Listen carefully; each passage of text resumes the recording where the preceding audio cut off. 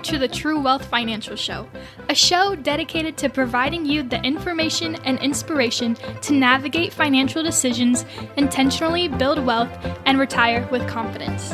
And now, here's your host, Mike Potter. Hello. Welcome to another episode of the True Wealth Show. As always, I'm glad you're here. Thanks for taking the time to tune in.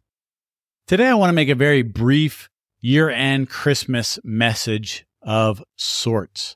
Christmas is coming up next week. I'm going to keep this episode relatively short and just maybe give you one action item that you might consider going into the end of the year with some friends and family.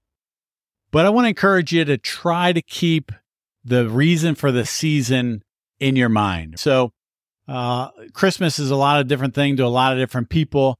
But the reality is that the whole point of Christmas is to recognize the birth of Christ. So in Luke 2:11, it says, "For unto you is born this day in the city of David a Savior, which is Christ the Lord." Now, I don't believe that Jesus Christ was born on December 25th, but that's a conversation for another day. But it is the day we celebrate it, we recognize it, which I'm totally cool with. Like a lot of times our kids would have birthdays that would fall in the middle of the week, but we're working in school and such, and we'd have the party kind of on the weekend. Well, the day we had the party, we were celebrating their birth, but it wasn't on their birthday. Same idea here. But the reality is we might not know the exact date he came, but we do know that he came. We do know that he died, and we know the reason why he came. He came to be a savior. He came to give his life, to save us from our sins, to save us from hell, to give us forgiveness of sins, and to give us eternal life where we can live with him. So Christ says that we can have eternal life. We can live with him forever, but you have to receive him. You have to be born again.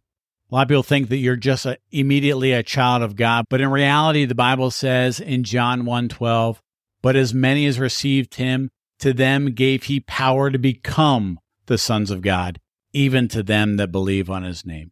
So I'd encourage you, if you don't know what that means, if you don't know what it means to be saved or born again, ask a friend, ask a family member that is a Baptist. Not that you have to become a Baptist, but hopefully they'll be able to give you the answers from the scriptures, since they too that you are saved, you're born again, you're on your way to heaven. But not only is the end of the year a time to remember, Christ and his birth and why he came, but it's also the culmination of a year. It's a good time to stop and reflect back on what you've accomplished this year, what went well, maybe what didn't go so well, and what you can learn from it, and be thankful for the things that you have in your life. A lot of people spend a lot of time with friends and family towards the end of the year, church outings, work, potlucks, things like that, family and friend gatherings. If you just look around that room when you're there, that's probably what matters the most in your life. We get hung up with, obviously, we talk about money on this show. We talk about health on other shows and all this stuff. But the reality is that it's the people, the relationships you have that are really the most valuable things. That's what true wealth is. True wealth is the valuable things in life that money can't buy. While you're with your friends and family, just take time to be thankful for them. Tell them how thankful you are for their relationship. And here's a micro action for the week. In a lot of households, for some reason, money is a taboo topic. And honestly, I don't really know why, but it is. But I'd encourage you, as you maybe get around some friends and family, especially on the family side of things, maybe try to open up that door a little bit and have a money conversation. If you're a younger person and you're meeting with your parents, your grandparents, maybe try to ask them, "Hey, what are some things that you could go back and do?" Learning opportunity. Or, "Hey, I've been learning a little bit about estate planning. Can you tell me what your plan is?" Things like that. If you're an older person, might be a good time to start having those conversations to kind of bring the next generation along. Honestly, they don't know it fully yet. Maybe they will if they listen to this show, but I have teed up with my wife and my adult kids a handful of various serious money conversations for the end of the year. And you might say, that's a horrible time to talk about it, but maybe, but when is the right time to talk about it? When is a good time to talk about it? For me, it's something I want to do in person. It's something I want to be able to do. I want to flush out some plans that we have and help inform them and help them see what they might need, the information that they might need. That's what we're going to have for us, is just a tabletop conversation about some things in case something happens to me or something happens to Erica, and a couple other aspects of we have in our lives. So try the best you can. Don't turn it into an awkward thing. But if you've never had any conversations, obviously us and our kids have had lots of them along the way, but maybe just try to open that door a little bit and just try to glean some lessons, try to have some conversations, and just try to maybe collectively push the ball down the field a little bit. But if I don't get a chance to talk to you again before Christmas, Merry Christmas, Happy New Year's. Thanks again for being a listener here. Hope this show's helpful for you.